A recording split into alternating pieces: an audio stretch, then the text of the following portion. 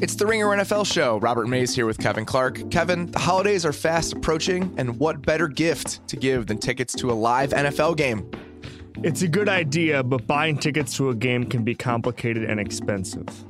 Yeah, but it doesn't have to be if you use SeatGeek. They have great prices on tickets, and you can buy and sell with just 2 taps. Great. I'll grab you some tickets to see John Fox coaching those Bears up in person. Yeah, that makes one of us, pal. I have no interest in seeing anything about the Bears up close in person. But for people who do still want to watch their team play live down the stretch, SeatGeek saves you time and money by searching multiple ticket sites to compare prices and find amazing deals. SeatGeek has plenty of concert, comedy, and theater tickets available too. Plus, our listeners will get a $20 rebate off their first SeatGeek purchase.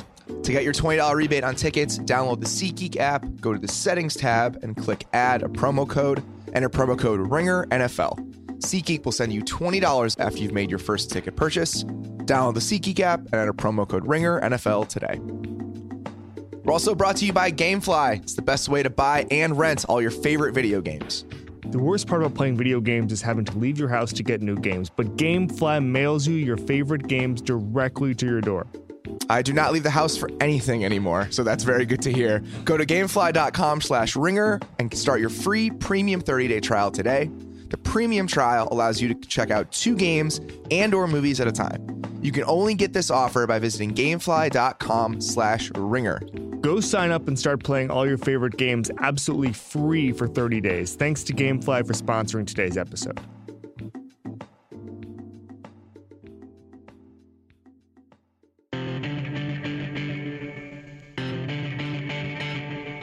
Welcome to the Ringer NFL show, part of the Ringer Podcast Network. I'm Robert Mays, joined as always by Kevin Clark. 10 weeks of NFL football behind us, and luckily for us, buddy, one more Miami Dolphins primetime game to dig into Well, we here. have 3 weeks of action and then another Miami Dolphins primetime game on a Monday night against the Patriots. The worst December part 11th. is that it's been Thursday night and Monday night, which is we always start the show talking about those games, so we would have to purposely avoid it if we didn't want to talk about it. Talking a lot of Dolphins football. What is there to say? Like, this is just not a good football team. I thought it was should have thrown funny. 6 interceptions yesterday. I did a thing for the ringer.com about the most fun and least fun teams to appear on Red Zone, and obviously the Dolphins were last. But the Dolphins are 3rd and 4th in Red Zone efficiency, despite punting more than any other team, despite basically being 31st in efficiency per drive. And the reason is because they never actually get to the Red Zone. And when they do, it's like, who cares? Or it's probably in garbage time. And they're literally the football version of the guy pointing to the head meme. Like you literally you can't screw up in the red zone if you never get to the red zone. That seems to be their philosophy. It's a really good philosophy. It seems to be working out just perfectly for them. We'll talk about the Panthers a little bit further down the show here, just as we dig into the NFC playoff race. We've got a lot to cover today. The Ringer's Roger Sherman will be here to play a little good idea, bad idea with some interesting decisions and outcomes from the weekend. But before we do that, let's get to our 4 downs, our 4 biggest stories of the weekend. And Kevin, will begin today in the place where you live, Los Angeles, California. No huddle. Goff back to pass from his end zone, straight down the middle of the field. He's got a man wide open. Robert Woods catches it at the 45. No one will catch him. Robert Woods with a 94-yard touchdown from Jared Goff. And the Rams extend their lead on the Texans. So Jared Goff with another impressive outing Sunday. The Rams rolled the Texans. He threw 3 more touchdowns. He's got 16 on the year. He's also leading the league in yards per attempt at 8.49. He wasn't technically dead last year with his gentlemanly 5.3 because he didn't play enough. But that's the only reason that he wasn't that bad. If you told me that one person went from 5.3 yards per attempt to 8.5, I would accuse that player of throwing games. Yeah, I mean, he has that's to the be. only explanation, but there is a very logical explanation. Do you know what it is, Robert? Huh. He played for Jeff Fisher. Yeah, we'll get into that a little bit. The On throwing first down games here, of NFL coaches. we want to talk about a few NFC teams that are just good in some very bizarre ways. And that includes Jared Goff now being a very reasonable NFL quarterback, but it also includes the Saints and the Vikings, which I wrote about a little bit on Monday. So, Kevin, of these 3 kind of bizarro NFC contenders, which is the weirdest version of the team for you? Which is the one thing where if you could have predicted before the year, this would have been the farthest from reality?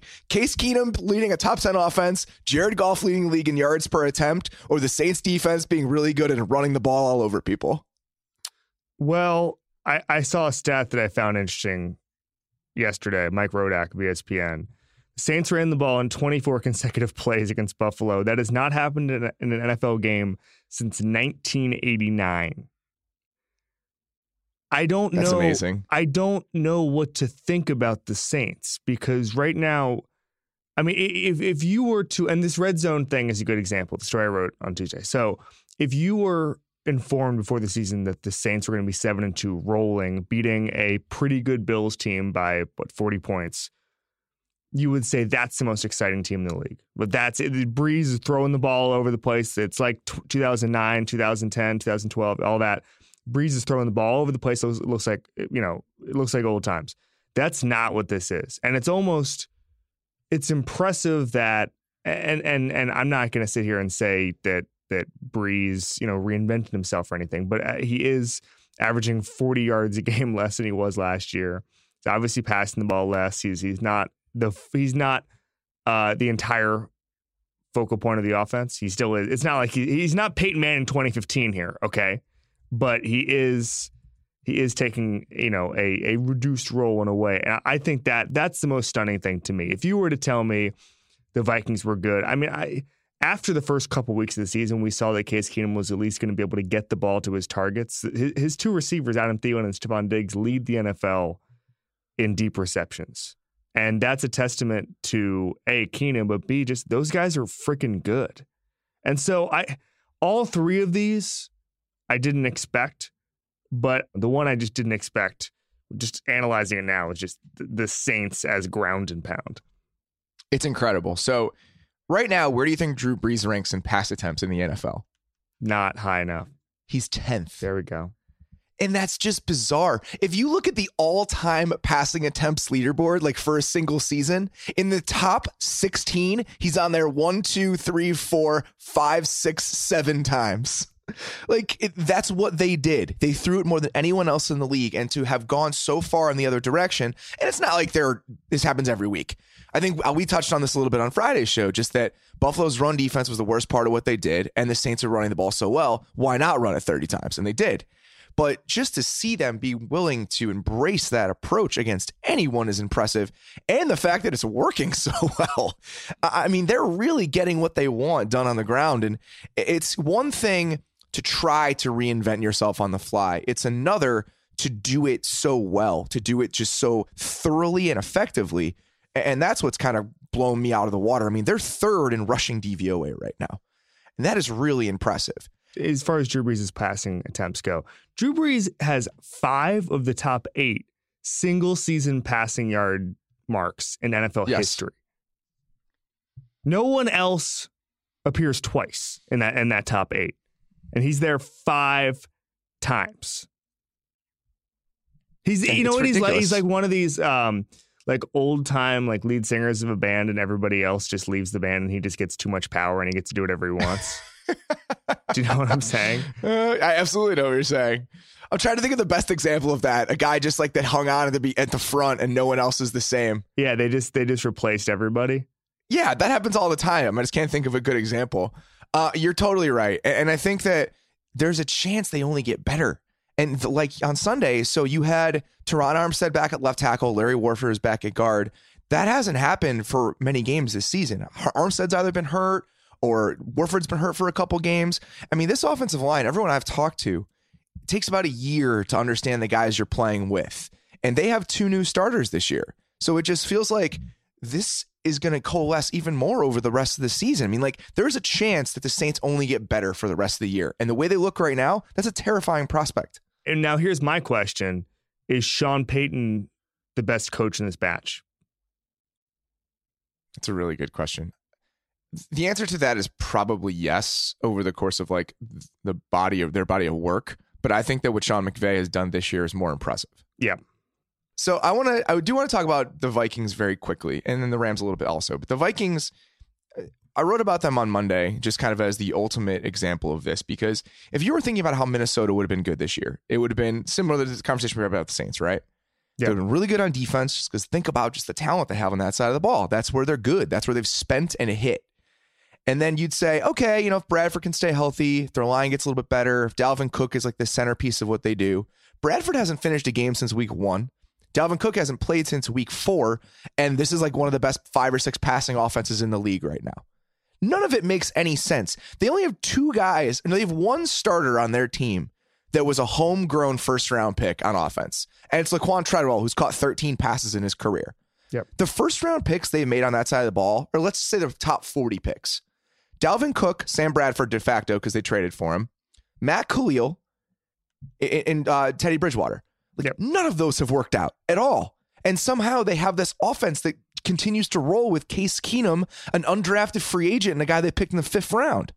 It's just amazing they've been able to sustain this level of production with all of just the hard luck stuff that's happened to them over the last 18 months.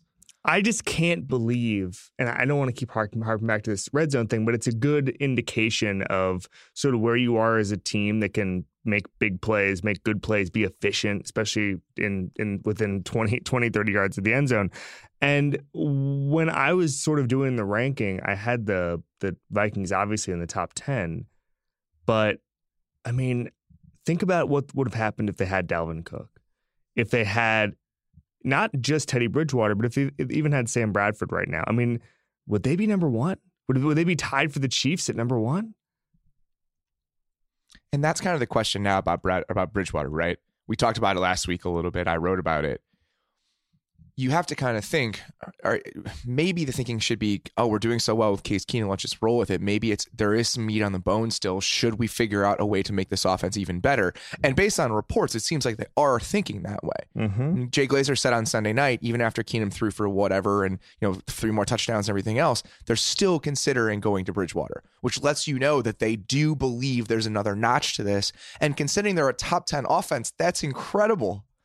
Like the idea that the Vikings want more out of their offense that's scoring 24 points a game and is like 8th in DVOA is just bonkers. I mean, I don't know. I mean, it worries me. Rushing anybody back from injury in the middle of a championship chase. I totally agree. Always gives me pause. Do you think they can win the Super Bowl with Case Keenum?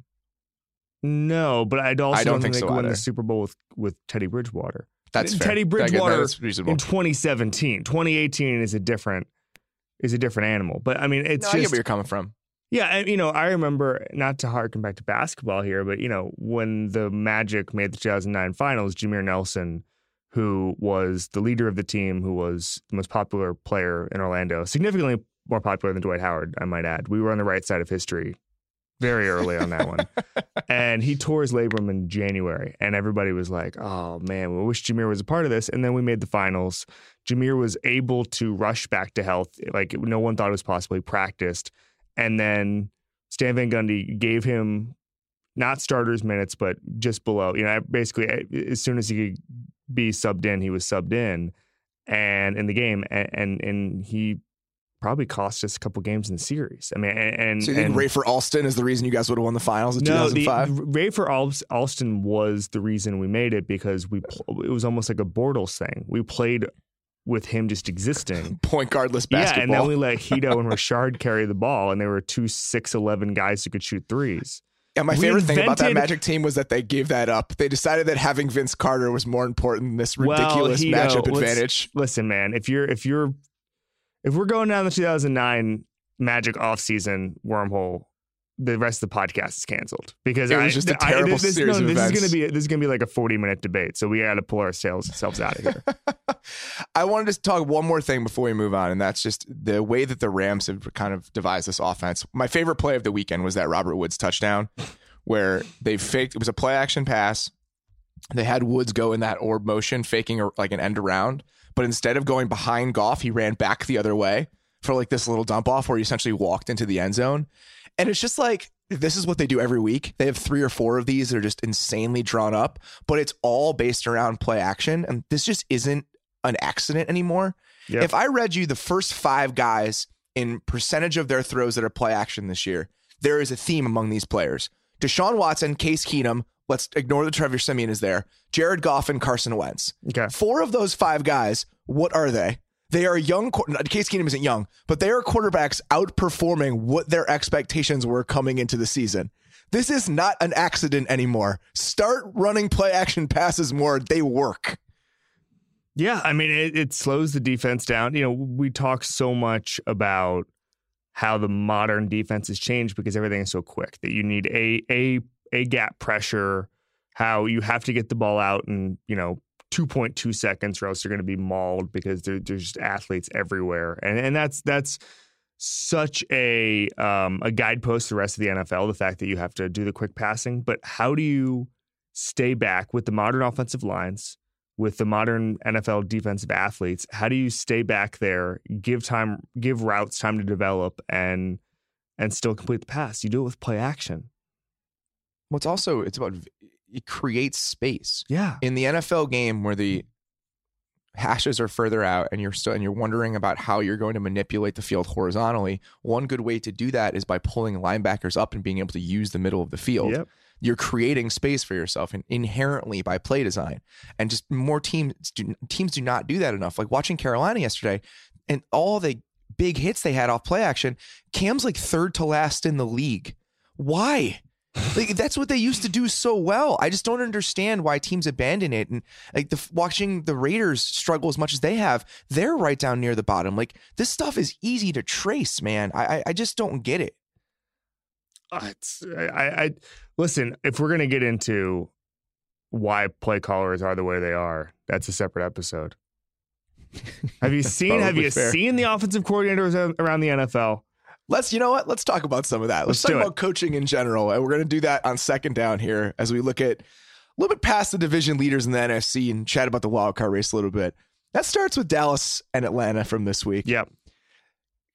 Kevin, do we have a reason that Jason Garrett did not seem to think Chaz Green needed some help over on that side rather than let him play most of the game and get roasted and then put Byron Bell in for 10 snaps? That seemed to be his solution. I want to say that I enjoyed Troy Aikman saying that Chaz Green maybe was the worst player he's ever seen.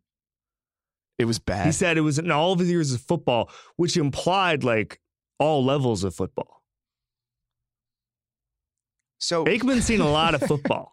That's so true. How many youth games do you think Aikman's watched? He went to 2 colleges.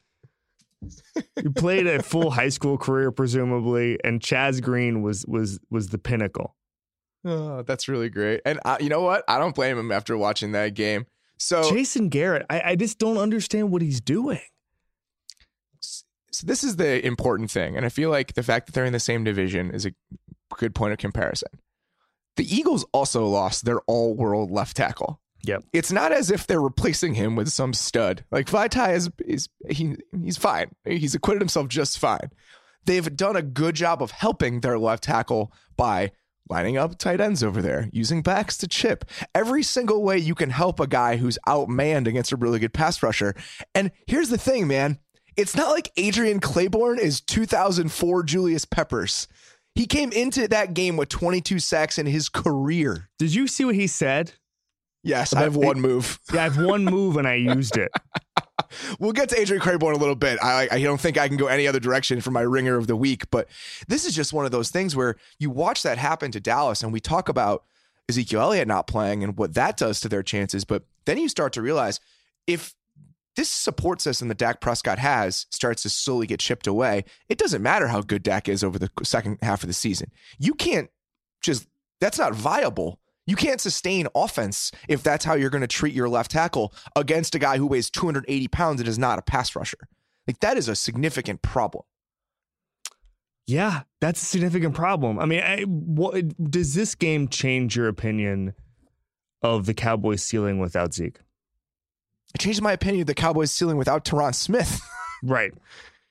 I mean, it's like he's more important at this point because that's what they do. They just went into the game and were just like, well, we'll just do what we normally do. Like we leave our left tackle one-on-one against everybody. That's just how this works. Are we putting Tyron Smith in the Earl Thomas, Aaron Rodgers MVP because we've seen what the team looks like without him, Race? Theoretically, yes. He's had a down season comparatively for him just because he's not healthy. And we just saw what happens when a healthy guy who's not him plays. I usually I would put him in there. This year, I think he's been one step down, but for the most part, I would say yes. And if we're looking at the rest of this playoff picture in the NFC right now, if you're Dallas and if you lose one more, you're in trouble. Because if Seattle is sitting at 6-3, the Panthers are 7-3 now, which eventually you are what your record says you are, especially 10 games into a season. What do we think about who's going to get those spots? Do you feel any better about Atlanta? What do you think about Detroit? I mean, this is such a crazy playoff picture in the NFC. I don't know what to make of it. Well, if I had to guess, remember we did this in August and we both did not feel great about picking the Cowboys to make the playoffs. I don't think I did. I can't remember. I did, now. And I said it was right on the edges for me. I didn't want to. We both did, and we both didn't want to. That's fair. We both kind of were like, I guess. So you start looking at it. I mean, is it not? Where do you put the Seahawks right now? I still feel better about them than I do about Dallas. Well, then, I mean, it's going to be probably Carolina. Seahawks, Panthers, and they may run away with it. Yeah. I mean, it just seems like it's going that way. If Dallas is going to look like that against not great Falcons defense, if Smith is hurt for a while, if Elliott's going to be out for the those 6 games he's suspended for, it just starts to feel like the Cowboys just aren't the team that, even with some regression, they could have been this year. Yeah, I kind of see it. I know it's a little chalky, but I just see the two teams that have more than 5 wins at this point running away with it. I mean, the Packers obviously are not going to do it. Yeah, Detroit looks fun sometimes, but I still don't feel great about them. I just don't feel good about Carolina either, but they just keep winning. It's kind of ridiculous. Yeah, it's not exciting. I don't feel like we're having a good time by picking that, but there is this year. I don't see this kind of like gathering storm on the back end of the NFC playoff picture like I did with Atlanta last year. No. Like, I guess the Saints would be that team. Like this, all right, this is the team that like is really coming together as a scary contender. And it's the same kind of deal with Atlanta last year, right? Like, who the hell is going to want to go into New Orleans and play an away playoff game? Like, if somebody knocks off Philly, something like that, and they get to host the NFC Championship game, that is a tough road. Yeah, but I mean, I think the premise of the question there, I mean, I don't know who's going into Philly and knocking them off. I just don't see a lot of talent in the NFC. It's what happened with Dallas last year. No, I understand that, but I mean, I just think that there's no Aaron Rodgers this year. There isn't that Aaron Rodgers magic bullet to take down the best team in the conference. You're right. I mean, that's very true. The way you go on the road and get upsets is you have either incredible luck or you have just a transcendent player. And obviously the luck you can't gauge, but I'm not seeing a lot of transcendent players here in the NFC right now. If there's a Russell Wilson crazy game, like that's like, I think the one thing where you could say, oh, I could see it happening. Right. Like Seattle has the firepower to do it on the right day. It's just that we never seem to know which Seattle team we're going to get on that given day. Do you know that the Seahawks have given the second most first downs by penalty in the entire NFL? That's fun. It's a good way to be. That must be such a frustrating team to root for. That airs. I was thinking that on Monday. That's the last 2 times I've watched the Seahawks. I've said that. I was talking to a couple different Seahawks people. Twitter is the way they are. Just a lot of talent. Man. They're good every year. I'm not going to listen to them complain. I watched my coach give away a touchdown on just Sunday. Inexplicable holes and like offensive line and the ability to give teams first downs via penalty all the time. Yeah, but they're still good. Like we need to not lose sight of this. The Bears do all good. this stuff without the good part. Yes, and a lot of teams do all this maddening stuff without the good part. So I'm not going to sit here and cry for Seahawks fans who are in the playoffs every year and have played the Super Bowl twice. Sorry, guys. I don't feel bad for you. I feel a little bad for them. All right, let's move on to third down. 3rd down and 4 at the Broncos 6. Brady to throw from the gun. Sets, throws. White with a catch at the 1, and he takes it into the end zone for the touchdown. 6 yards from Brady to White. And the Patriots have opened it up, now leading 40-16. the Patriots just go in and crush the Broncos. I mean, beat them up pretty terribly and kind of let us know the Broncos are going a certain direction for the rest of the year. And then the Steelers barely eke one out against the Colts. So, Kevin, would you say this is more of just the old road Steelers woes that we've seen in years past, or are the Patriots looking like, or starting to look like the team to beat in the AFC? I just don't understand why the Steelers have these road woes. It's happening every year. It happens. Every so year, Roethlisberger has the not been good on the road. The red zone play calling is ridiculous. I just don't know why they can't go on the road and just stomp on teams' throats. What's going on here? And you can see the individual, the Antonio Brown. I mean, you can see the individual talent that they have. That comes out, but it just seems like they don't want to do anything until like the fourth quarter. I also just think that Roethlisberger doesn't have it right now. I mean, he looks awful again on Sunday. I mean, the first drive, he throws that ball to Martavis Bryant. It's like, why are you giving away possessions against the Colts? Like, why is this happening? There's just no reason to do that. I understand it's the first quarter and taking a shot, but they're just playing a frustrating brand of football right now. And I know that they have this formula that's kind of working for them. The defense was excellent again on Sunday. I mean, Hayward only had, I don't even think he had a sack, but every single time I turned around, he was in the backfield. Tuitt did have a sack, a couple more hits. I mean, they have some monster talent in their front seven. And I think that that's really how they're playing and winning right now. But you start to worry about teams that win that ugly brand of football. I don't like that when you're playing against teams that have a lot of different ways to beat you, because if that formula isn't working, then what are you going to do? And I feel like with New England right now, and you saw it again on Sunday, Burkhead's back. They're throwing passes to him. They're doing all these different things formationally. It's like, I just feel like New England is going to come together as this team that can beat you in so many different ways. And if the Steelers have this one defined way that they're going to be a potent AFC contender, I just feel like there's more ways that can go wrong.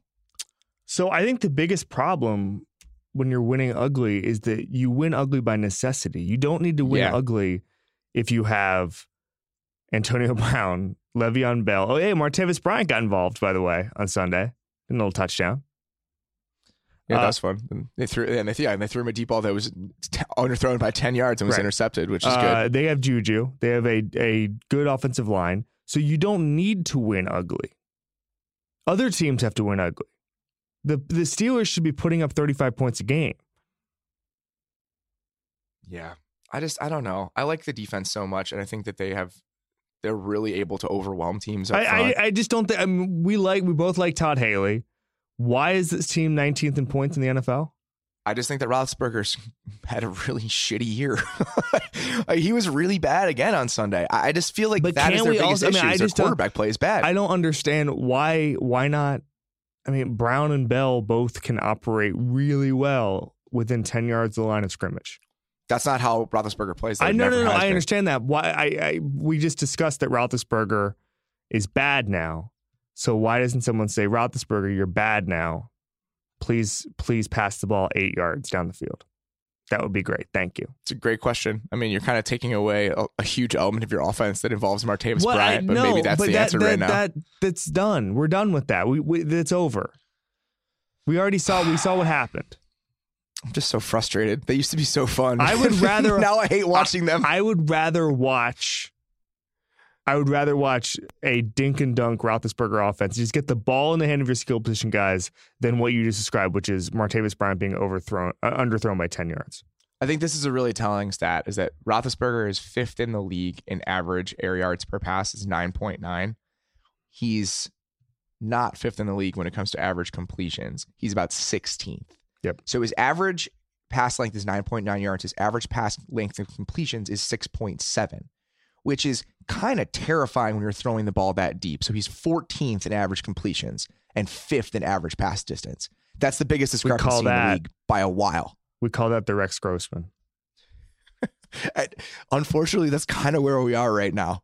Like, he has developed into a Rex Grossman-esque figure this year, and that is problematic for a team that wanted to be this dynamic on offense. Could you imagine any walk of life being described as a Rex Grossman-esque figure? I probably have been described that way. In some areas you came into the Ringer office and were like, Mays, you really took a turn towards a Rex Grossman-esque figure this year. How would you feel about that? I would quit. I would never step foot in that office again. I would send Bill a very sternly worded letter, and I would apologize. For taking a turn towards Grossman? Yes. I would be very embarrassed about that being the turn I took. So I want to say one more thing about New England before we move on here. It just feels like if the Patriots aren't going to be that great on defense, they're going to be fine. There's a chance this is just one of those more vintage Patriot seasons where they beat you in these annoying ass ways that just drives you nuts. Like the fact that they returned a kickoff for a touchdown and then blocked a punt with nominally their 2 starting running backs is the most annoying Patriots bullshit ever. But it just seems like that's what they're going to be, especially against a watered down league. They're going to find these ways to beat you. They're going to be a top 7 team in special teams again. Brady's going to throw for 6,000 yards or whatever he's on pace for this year. And they're going to find a way to eventually become the best team in the conference. So again. It just feels like we're cruising toward that. They're no longer giving up even 20 points a game. Yeah, that helps. They've moved on. We're on to competent defense. We're on to not being the 32nd ranked defense in the NFL. It's just amazing how we sat here and we had no evidence, none, that the Patriots are going to turn it around on defense, except the fact that they were the Patriots. Well, what's the best way to predict future performance? But being the Patriots. And so in no way, past Patriots performances. In no other walk of life, like we're both pragmatic people, and in no other walk of either life or football or whatever, would we just guess and be like, yeah, I wouldn't worry about it. Despite complete, like what we're seeing, like the eye test, the statistically, like every single thing pointed to the Patriots being a tire fire. And we both sat here and we were just like, nah. And it's literally the only thing we would do that with. And it's great analysis, by the way. Oh, no, man. Just be like, nah. Patriots are gonna be fine, and they were. We're in year 17 of Bill Belichick just dunking on people. Yeah, that's very true. It's going to be a really exciting AFC playoffs again. We have to watch them in the Super Bowl. I love covering them. All right, on 4th down, let's talk about just a bizarre game. One of the weirdest finishes I've seen in quite a long time. And this was in the Jags overtime win over the Chargers. Kevin, there are like 10 insane things to unpack from the last 3 minutes of this game. Number one being Leonard Fournette just apparently wasn't there for it. Every choice that Bortles makes is always fascinating to me. One of my favorites is when at the end of that game where they had to get a field goal, he ran for 2 yards and almost got tackled in bounds. If he had, it probably would have ended the game. That would have been an all-timer. It's just throw the ball out of bounds, Blake. You literally can just chuck it at the sideline when you're that far away. Just any sort of situational awareness would be amazing. I would love it. And then both picks were just unbelievable. I mean, the first one he threw it across his body into a group of 4 people wearing white jerseys. And I'm pretty sure every single one of those guys tipped it. Like, that's how close together they were. And eventually it gets picked off. And then he airmails one to Trey Boston to have an interception happen. The Marquise Lee taunting penalty when it wasn't a penalty on the other guy and knocking them out of field goal range was just amazing. I mean, Phillip Rivers taunting AJ Boye after giving up what was probably the game-winning pick was the most Phillip Rivers moment ever. There was everything that happened in that game for 20 straight minutes was amazing, and I'm glad we got to indulge in it. So here's what I think happened. Bortles got a team to a winning record by not doing anything, okay? And not touching the ball, throwing the ball 8 times a game in some situations, handing off to Fournette, letting that defense get big turnovers. And then somehow it became communicated to him that he was somehow responsible for this. And he became sort of an irrational confidence guy. And I want to say I have nothing to do with the team. I'm neutral. I don't care if they win or lose. I would like them to succeed. I am not on that side. I love this. It's Bortles. It's Bortles just going for it. I want to see I want to see the run game just phased out. I just want to see Bortles chucking it down the field and seeing his defense bail him out for the rest of the season. I don't want to bring up Rex Grossman again. That is the most fun thing I can possibly imagine. I don't want to bring up Rex Grossman again, but that game had such a definitive mid-2000s Bears feel where the only way they could win is if their defense either scored or put them in a position to score. Like the fact that Tayshaun Gibson pretty much scored that touchdown to essentially win them the game. And then because it didn't happen that way, they needed Boye to bring them down inside the 10 in order to win the game is just a football aesthetic to which I understand so much. And it just warmed my soul. I really appreciated teams having to watch that sort of product on the field. Like, well, if our defense doesn't get us within the 10-yard line, we're totally screwed. It's really fun. I miss those days. There's an old, very, very old sitcom formula that every episode should just be the main character getting in hot water for 20 minutes and the last 10 minutes just getting out of the hot water. That's it. That's every sitcom, right? You mean like Silicon Valley? That is the Jaguars. Like, it's just Bortles lets the team hang around for a while, making these crazy mistakes. And then in the last 10 minutes, the defense is like, okay, we have this. Don't worry about us. Yeah, that's fine. I appreciate that. It makes total sense. Pretty much where they are.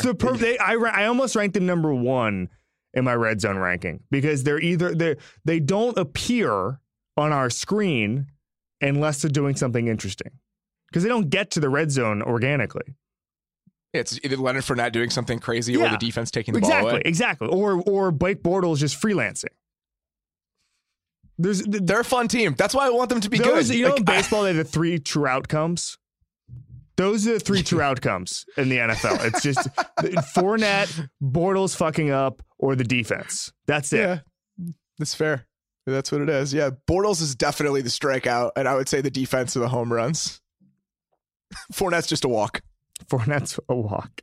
All right, buddy. Let's move on to your craziest headline of the weekend. What do you got for us? So typically it's a storyline here, and I just tackle a big storyline. This one is a specific headline that I found so insanely funny. I wanted to share it. Glover Quinn, fine defensive back for the Detroit Lions. He's really good. I've always liked Glover Quinn. Yeah. He played the Browns over the weekend. He did. Do you know what his assessment of the Browns was? I'm not aware of this, no. He said they're a top 10 talent team in the league, and they probably have better athletes than 25 of the teams in the NFL. He continued, they haven't won a bunch of games, but don't sleep on them.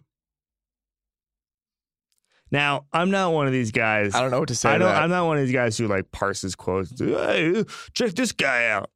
I'm going to parse this quote for a second. I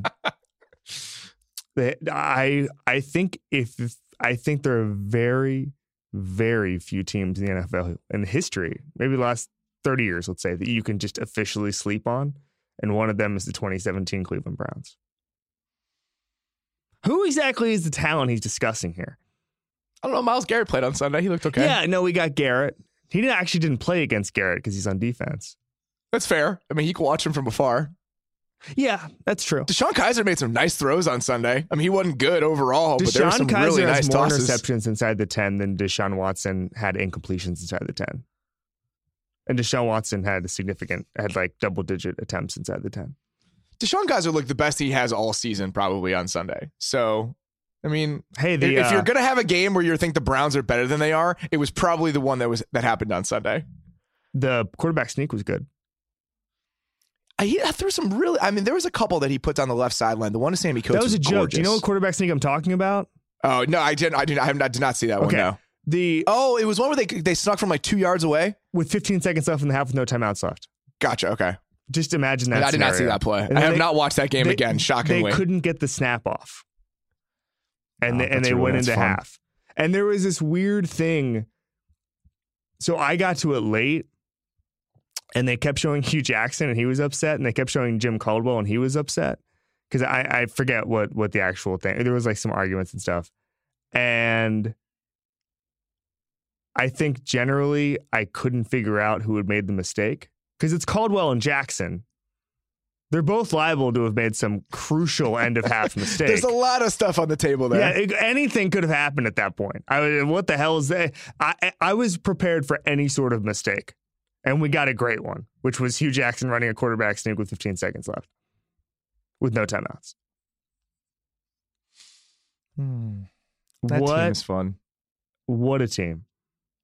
Yeah, sleeping on them. I think they're sleeping on themselves is the problem. I think that's the problem with the Browns. They are asleep. All right, it's time for my ringer of the week, someone who made a big impact. Typically, this is a guy you might not have noticed, but I don't think I could do anyone else but Adrian Claiborne from Sunday. The fact that he got 6 sacks, if you get 6 sacks in a game, saying that number does not exhibit your dominance in the game sounds ridiculous, but in this case, it kind of does. He could have had 8. Like, there were 2 more plays where he was around the quarterback. He had a bunch of hurries. Mm-hmm. I mean, the degree to which he dominated another NFL player that gets paid to play football, I don't think I've seen it like that in quite a long time.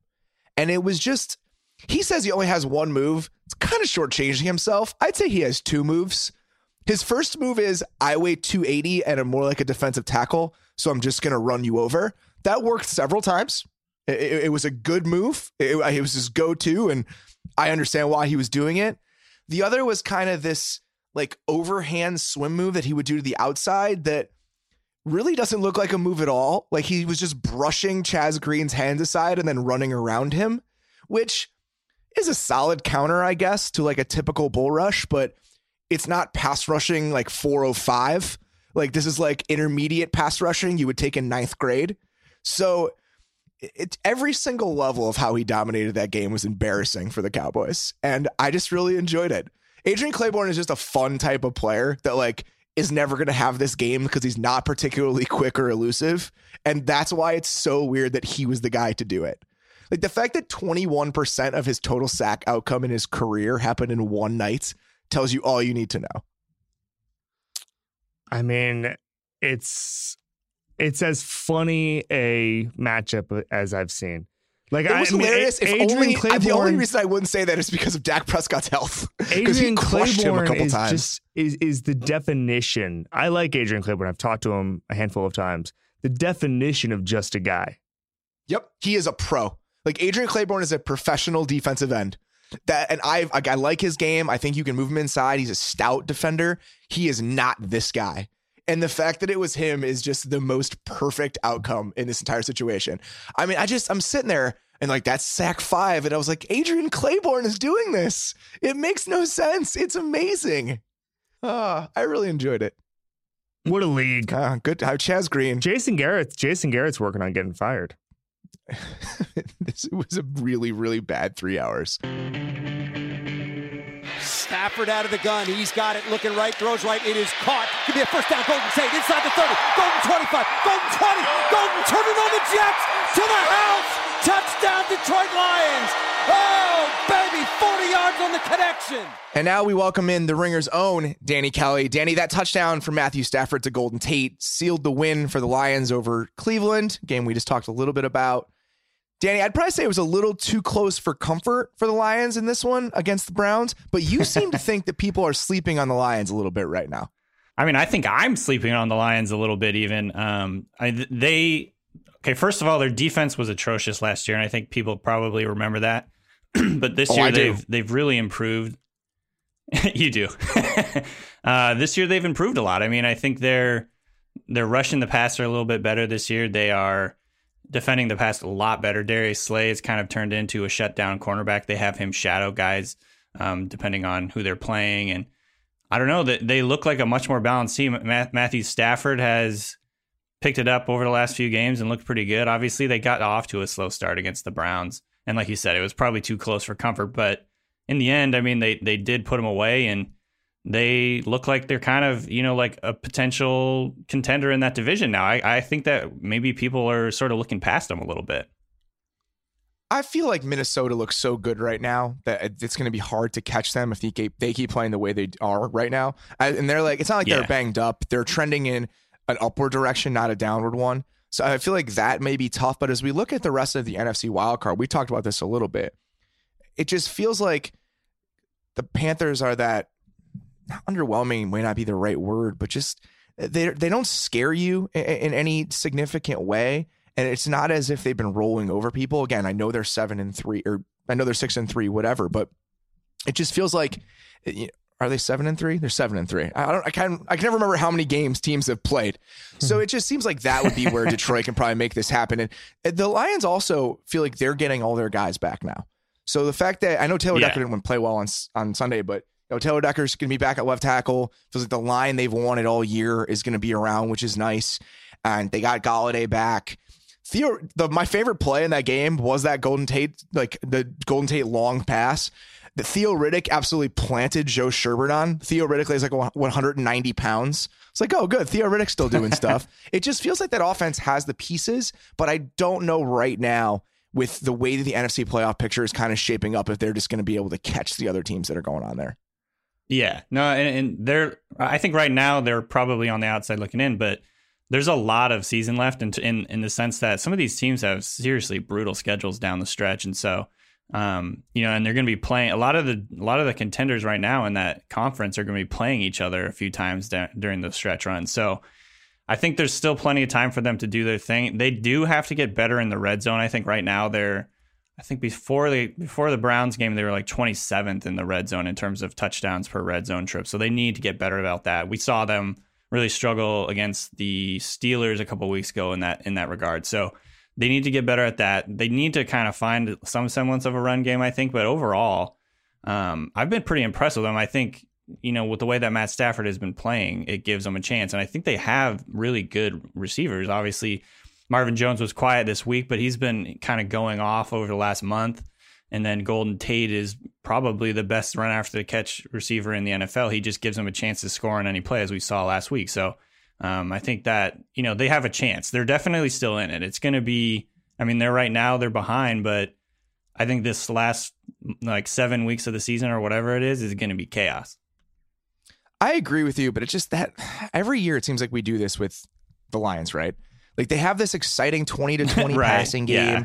Yeah. We like them. Stafford is just kind of a fun player to watch aesthetically at times, even though he's not particularly efficient. Like the Lions are 20th in offensive DVOA after 9 weeks. They'll be updated today.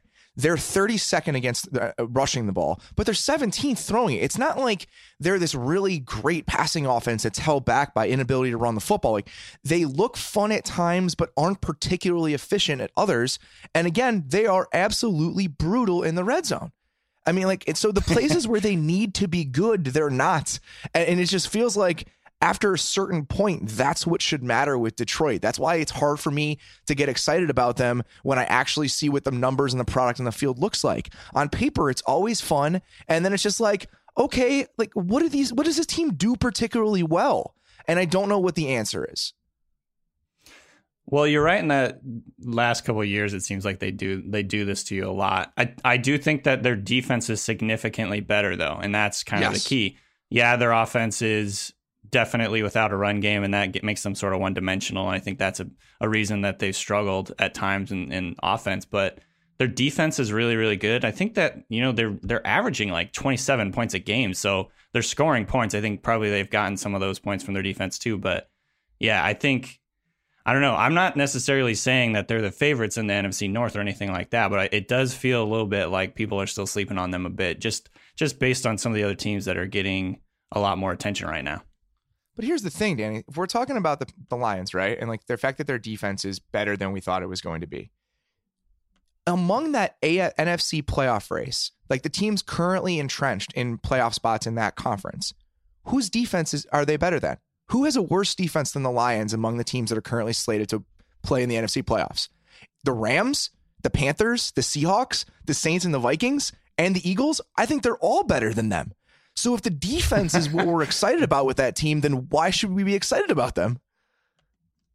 Man, you are really down on the Lions right now. You make some good points, though, for sure. Obviously, the NFC defenses have been a lot better than we thought. Obviously, the Saints are way better than we thought. And you make a good point. But I'm just saying this team is more balanced than I think a lot of people think, and they could surprise down the stretch. Now, am I saying that they're going to win? No, I think that they have a chance to be up there in terms of, they have a chance to be a contender down the stretch, but you're obviously not buying my argument. Danny, You realize that the team that would probably have to lose their playoff spot for the Lions to make the playoffs is your team, right? Yeah. And I'm not going to let you bring that reverse jinx nonsense in here. Like, the Seahawks are better than the Lions. Stop doing this. I don't have okay. You know me. I'm the reverse jinx master, but I really don't have a aware ton of of that. faith in this. I don't have a ton of faith in the Seahawks. You can't work honestly, for the Ringer.com and call yourself the reverse jinx master. That's fair. That's That's very fair. That's a good way to start an inter-office war. All right, we'll scrub that from the podcast. I'm just saying, buddy. I'm not going to let you do that to your team. The Lions are fine. They're kind of fun, but I do not think that they are like the NFC team I'm worried about making a run over the second half. Maybe I'm wrong, but I'll wait to see it. I'll believe it when I see it. Fair enough. The other team that no one seems to be talking about that actually is slated to make the playoffs right now is the first place Tennessee Titans, who have been outscored by 8 points on the season, which is absolutely amazing. So 4 straight wins for the Titans, including some pretty ugly ones. Danny, why do you feel like it's time to start paying attention to the Titans? The funny thing is, like, I think a couple weeks ago, I started writing for our like wild predictions of the second half post. I wrote about how the Titans would miss the playoffs, but again, that was before the Deshaun Watson injury, so there's obviously a caveat there. But I don't know. When I looked up and saw they'd won 4 games in a row, I was like, wow. I think I definitely have been sort of sleeping on this team. Their defense has been playing a lot better than they did at the beginning of the year, particularly the secondary. They're starting to get some production out of Morgan and Arakpo. And offensively, Maze, you love this. They're starting to get really creative on offense. Obviously, they're getting Dory Jackson involved on the offense. They do a lot of the run pass option stuff. We saw that this week. They, use a lot of motion prior to the snap. I saw that the Bengals, I think it was Pac-Man Jones or one of their guys was talking about how they're just a pain in the ass to defend because they do so many things. There's so many different formations and personnel groups. We're finally starting to see, I think, some creativity. Obviously we've talked about the exotic smash mouth and all that, and it hasn't been, I think, as exotic as a lot of us wanted it to be until recently. And so it's cool to see that. Obviously, DeMarco Murray just never seems to slow down. I feel like we've been talking about the Derrick Henry breakout for like 2 years now, and Murray just keeps holding them off and keeps producing. So, yeah, I mean, I was the one sleeping on them, and so recently it's just like, wow, they've gotten my attention. Lombardi was a big proponent of the Cowboys trading for DeMarco Murray again at the deadline. I thought that was intriguing. Yeah, it makes sense. I mean, I can understand where you'd want to do it. If there's a guy who you can just slot in that understands your offense, and he's somebody that is seen as expendable because of the players on the roster that he's with right now, I get it. Yeah, those are the types of guys you should look for. It would have been a risk for Tennessee. For sure. Yeah, because who's behind Henry? Nobody you feel good about giving the ball to.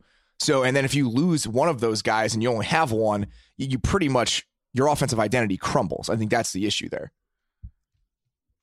Who do you guys like more in that division, the Jaguars or the Titans? And it might not even matter because one of them could get in the wild card anyway. Which is nuts. I mean, the fact that one of those two teams is probably one of the favorites to get that second wild card is unbelievable. Or even the first wild card. Yeah. I wish that they would just for the sake of the division, what if we just combined the teams? And we put Mariota. Just let Mariota play quarterback for the Jags. On the Jaguars, and that way we could ensure an AFC South team goes far. I just feel like we just need to pool our resources together. I still feel better about the Jags, Danny, just because I think they do. I like teams that do things well. Like, I know that sounds crazy, but I would rather have a team that does one or two things really well and ride with that. I mean, the Jags are the best defense in the league still when you consider their woes against the run, and they've been much better. So I still just feel like I would ride with that Jaguars defense over everything else. But I agree with you. I like how they're trying to jumpstart the offense. And the fact that Adoree Jackson has 4 carries for 50 yards over the last 2 games and the way they've used him, that's interesting to me because I just don't think they have that explosive element on offense we thought they were going to. Getting Corey Davis may help a little bit, getting him back. He did not play well this week, but I just feel like they need to find some of that explosive element again on offense because they had it at times early in the season. They stepped back from it a little bit when Mariota got hurt as they tried to work him back in. So if they can find that, I do agree the defense is playing better than it was before. And then maybe you could start to talk yourselves into them being like a wild card team who'd be annoying in the first, in the wild card round, in the divisional round, whatever. I'm not normally the guy that's like, really worried about a quarterback running and getting hurt, but Mariota took a couple of hits in that game that make you really They had nervous him running about... the option. I hate it. And not like a read option. No, like the option, and he got killed. The whole and then reason he had that one run down the left sideline. I was told that Mike Mularkey was hired because the ownership in Tennessee was afraid of some of the protection schemes that Whisenhunt was running, that they were going to leave Mariota vulnerable to injury, and you got to protect your franchise quarterback. Having said that, if that's the reason you got hired, Mularkey, what is it you say you do here, Mike? It's fine because we saw how good they looked with Matt Castle, so it's not as if Marcus Mariota is important to what that team does. Oh, man. You know who else is super underrated on that team, though? This is totally changing the subject, but Kevin Byard on the safety back there, he's playing really well this year. And obviously, like the least celebrated kind of piece of that secondary coming into the season. You draft Adoree' in the first round, you give Logan Ryan and Jonathan Cyprien money, and then you have this guy who no one really cares about, and he's been the best player in the secondary, which, like, isn't that how it always is? The Eagles are the same way. Like, they gave Patrick Robinson like $60 to come play corner, and he's been one of the best corners in the league. Like, none of this makes sense whatsoever. It never does. Hey, Maze, so we were talking about, did you see the Mitch Trubisky nickname thing on Fox? Yes. I don't want to talk about it. No, we're going to talk about it. So Mitch Trubisky has a number of nicknames, including Mr. Biscuit. Yep. And Pretty Boy Assassin, Money Making Mitch line. is on there. I don't believe anybody calls him any of these things because every nickname in sports is just a truncated or elongated last name, like True or Bisky, that kind of thing. And so we got to talking here at TheRinger.com. We were just joking around about, when we played sports, what our nicknames were. Obviously, I know where this is going. Obviously, mine was Clarky. I mean, there's nothing you can do about that when I played ice hockey and football. Do you know what Danny Kelly's nickname was in sports? No. Danner. Oh my God, that's terrible. Is it terrible or is it the best thing you've ever heard? I guess it's all right. That is like the last thing I would go with. Danner, Jesus. What was yours, Maze? I was just Maze. There was nothing. I mean, it's hard to make a nickname out of my last name. It's one syllable. Oddly enough, his nickname was also Danner for some reason. I don't know why. All right. We could do this forever, but we got to go. Danny, thank you for joining us. We'll see you on Friday, buddy. All right. Sounds good, guys. And we are now welcomed by another one of our Ringer colleagues, staff writer Roger Shermer. How you doing, Roger? I'm good. Thanks for having me. Of course. So we got to get through these pretty quickly, but we are going to play a little good idea, bad idea with you. And we'll start with one that is near and dear to my heart. John Fox challenged a Benny Cunningham screen pass that looked like he was out on the 1 yard line. Could have been a touchdown, could have gone either way. But if he had done nothing, the Bears would have first and goal on the 1. Instead, he challenges the play. The refs realized that Benny Cunningham was fumbling as he hit the pylon. And instead of getting first and goal on the 1, the Bears give the ball to the Packers on the 20-yard line. So my question to you, Roger, me continuing to watch the John Fox era for the rest of the season, good idea or bad idea? Well, I thought you were going to ask if the challenge was a good idea. Yeah, no, that's where I thought that was going. I was like, wow, this is pretty black. It was a horrendous idea. It's pretty black and white. Challenging those plays, period, drives me nuts. Like, if it's first and goal on the 1, don't challenge. Just don't do it. Like, why would you give away one of your challenges for a single yard? So you have 3 points there automatically if you do nothing, and then instead you give the game away. I'm sorry. I can't do this anymore, but why don't you tell me why I should or shouldn't do this, Roger? Well, I mean, it's a good idea because I think it's your job, right? Like that. I don't know. There are 31 other teams, and the Bears are not going to make the playoffs. His team is to watch the teams that matter and talk about them here on the Ringer NFL show. That's a good point. So, but it's a bad idea because the one thing that should be motivating you or could be motivating you to watch them is to see whether Mitch Trubisky is any good, hypothetically. But yeah, that's really it. The thing is, I think we've got a little bit of I'm not saying he is the same human being as Jared Goff, but it's kind of a similar situation. the first year is not going to be as predictive as the second year if there's going to be an entirely, most likely, new coach next year.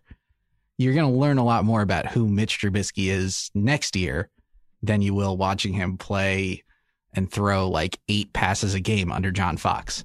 So the future, even the future of the Bears is not really at stake right now. Save yourself some hours on Sundays. So this might be the move here. Might be I just go back and watch the game again, not live, and I can just watch the offensive plays individually, and I don't have to see the choices made by the coaching staff in between plays, possessions, anything. So I can keep tabs on the Biscuits' progression here as a player, but I don't have to see the rest of the Bears. Mr. Biscuit. Yeah, please address him formally. I think that's the move. I think that's the way to go. Yeah, you don't need to know anything more about John Fox. Every moment you spend thinking about him or looking at him is going to bring you sorrow. And football shouldn't be about sorrow, right? Or is it supposed to be? I think it kind of is supposed to be. But I agree with you. I think it's a good comparison just because I want a coach that is going to tap into whatever creativity allows you to kind of help a young quarterback. And that's why, I understand why John Fox was there. I get that he's a good coach for a bridge rebuilding team as you try to step toward competence. Yes. It's I understand why the choice was made. I also understand that when you want to take the next step as an NFL franchise, he's probably not the coach you want. So that's where I'm sitting with all of this. So why don't you skip the middleman and just never have him? Yeah. What's the point in hiring kind of bad coach? Why don't they make the whole plane out of John Fox? That ship has sailed. Unfortunately, we're on year 4 of this. There's no going back now, but we can control where we go from here. I'd like it to be in a little bit of a different direction. Save your emotions. All right. Next up here, Roger, the Giants lost to the 49ers, giving Kyle Shanahan his first win and raising a whole new batch of questions about Ben McAdoo's job. But with that win, the Browns may now have an insurmountable lead over the 49ers in the race for the number 1 pick. So actually winning that game, good idea or bad idea? I thought this game was sort of kind of like a Super Bowl. This was the first game week 10 or later. Had a Super Bowl feel. Yep. Yeah, between it was at Levi's Stadium. They just played the Super. But it was the first game played week 10 or later where the two teams had 1 win or fewer combined since the 1980s. You don't get a game with draft implications like this every week. This was a real huge opportunity for the 49ers, and I gotta say they blew it. The Giants have just beat them to what they needed, which is that loss. The Giants let themselves get dominated, and plus that helps the Giants get Ben McAdoo fired easily. It was a huge missed opportunity for the 49ers. When a chance to lose to a 1-loss team comes at you, you can't let it slip. The Giants were embarrassing on Sunday. It's a level of poor play and just a type of poor play that is so clearly your players not giving a shit anymore that it was amazing. The level of effort from Janoris Jenkins at points in that game is just why are we doing this? How does anyone benefit from these last 7 Giants games? I just don't understand anymore. I mean, opposing wide receivers seem to benefit. Yes, they really do. CJ Beathard benefited. CJ Beathard, who RIP the CJ Beathard era in San Francisco. Apparently after the bye, it will be over. So he didn't even save his job with that? He didn't even save his job by, throwing for over 300 yards and actually I'm pretty sure throwing for over 300 yards doesn't matter when your team trades a 2nd-round pick for a quarterback. Yeah. Unfortunately, the bar is a little higher than beating the Giants. I was looking through a bunch of those, has 3 seconds to throw, has 2 seconds to throw type things the other day, and the splits. And CJ Beathard basically is dead last in every single split. But there's not a situation he thrives in. No, their offense right now is essentially Marquise Goodwin runs very fast, and CJ Beathard throws the ball very far to Marquise Goodwin, and it either works or it doesn't. That is where we are with the with the 49ers. So that win doesn't even really show any signs of development or moving forward. The one thing is, I guess they don't need a top pick to draft a quarterback anymore, but I'm also not thrilled with the quarterbacks in this upcoming draft class. So, Well, Garoppolo's their quarterback. I mean, they drafted CJ Beathard, and I think that you see what you can get out of him. I think they went to him at the right time. But I also, if you can go get Garoppolo for a second-round pick, which isn't very much, all things considered, you do that, and you just say, CJ Beathard is a third-round pick. He's our backup quarterback now. I feel like that series of choices is just fine. Yeah, in the end, the difference between the first and third pick, which is probably where they'll end up being, is not that big a deal. But still, I really believe in taking tanking to its fullest extremes. And the 49ers had a golden opportunity. Sometimes you have to seize destiny, and they let it slip. In the end, Roger, the tanking is the friends we made along the way. All right, last one here, Roger. Jerry Jones got a letter from the NFL on Monday telling him to cease and desist with his efforts to block Roger Goodell's contract extension. So, Jerry Jones hiring a lawyer and attempting to oust the commissioner. Good idea or bad idea? I just think every single development that's had the word Roger Goodell in it from any side has been a bad idea for the past 4 years of our lives. That's very fair. Every time I've heard the word Roger Goodell, whether it's someone like Jerry Jones trying to usurp him or something Roger Goodell actually did himself, I'm like, I don't care about this.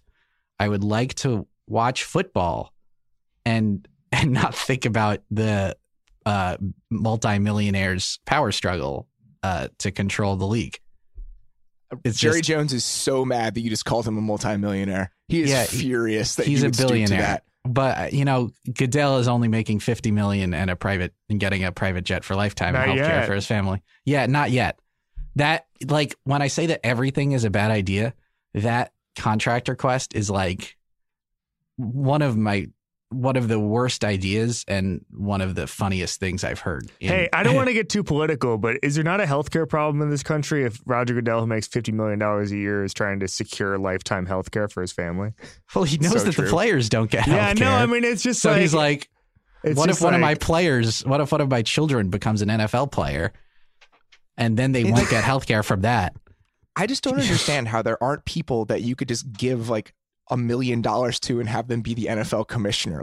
For what reason does Roger Goodell command $50 million in any sort of bargaining power? Did you see the Walmart CEO makes $22 million a year? Yeah, very few CEOs make $50 million a year. And it's not, Roger Goodell is bad at this. He's actively bad at this.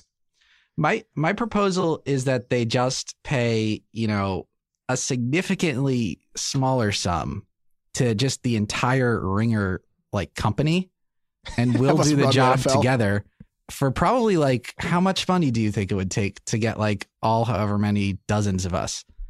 Definitely not $50 million. We're probably definitely not. No. And I think together we would do a better job than Roger Goodell. I'm also Roger, right. But I'm a better Roger. My name is spelled differently. On that note, thank you very much for doing this, buddy. I don't think we can end it any other way. Thanks for having me. All right, Kevin, before we get out of here, we wanted to offer our lasting impressions from week 10. Lay it on me. What you got? Well, in 3 weeks, the Miami Dolphins play again in primetime. This will be... We just got off 19 days in which the Dolphins played in primetime 3 times. Robert, I'm calling, and I've called for similar proposals, but I'm going a step further. Time to be able to flex the Monday night game a month in advance. This is my take. Shouldn't we just be able to redo the schedule every Monday? How hard is it to change the travel plans? One big thing I think is we should have more open schedule weeks. Remember the college basketball thing where they would just these two teams seem like they'd be a good pairing, on January 15th, and then they would just have them play. And I think that the NFL should do something like that, sort of 2 months out. However, that's not the argument here. The argument here is that the NFL should be able to, if we can flex Sunday night, and they need to have still way more flexibility for that, they also need to be able to do Monday night too. I mean, there's really not that many people who travel or whatever. And also this is a TV sport. Think about, is it worth losing? It was a Thursday night football game that got, a Sunday night football game, last Sunday night's football game, got the least amount of viewers for that time slot since that package went to network television in 2006, back when Sean Payton took over the Saints and looked great. And a much younger looking man. And so, I mean, is it worth it for a couple thousand fans, if that, probably a couple hundred fans who wouldn't be able to attend a Sunday night game as opposed to a Monday night game being displaced, or the 10 million people potentially who tuned out because they saw the Dolphins playing in primetime? That's all. I hear you, man. You don't have to convince me of this. I 100% agree. I would never want to watch the Dolphins in primetime again if it were up to me. Is that your lasting impression? My lasting impression is that I just want it to be the Dolphins are terrible. My lasting impression is very quick, and it's just that I really have enjoyed kind of the utter insanity that's going on in the NFC right now. I just feel like that playoff race is shaping up to be so weird and interesting, and just involving teams that are just these bizarre versions of themselves. The way we kicked off the show, I just feel like that 6-team race and whatever 6 teams end up playing in that group is just the fascinating matchups that can result of that. I mean, the fact that the Rams might host a playoff game, the fact that the Vikings look very potent with Case Keenum. We have this Seahawks team that is pretty much the same as all the other Seahawks teams, and that makes them exciting. And the Saints are just like turning into a powerhouse in front of our eyes.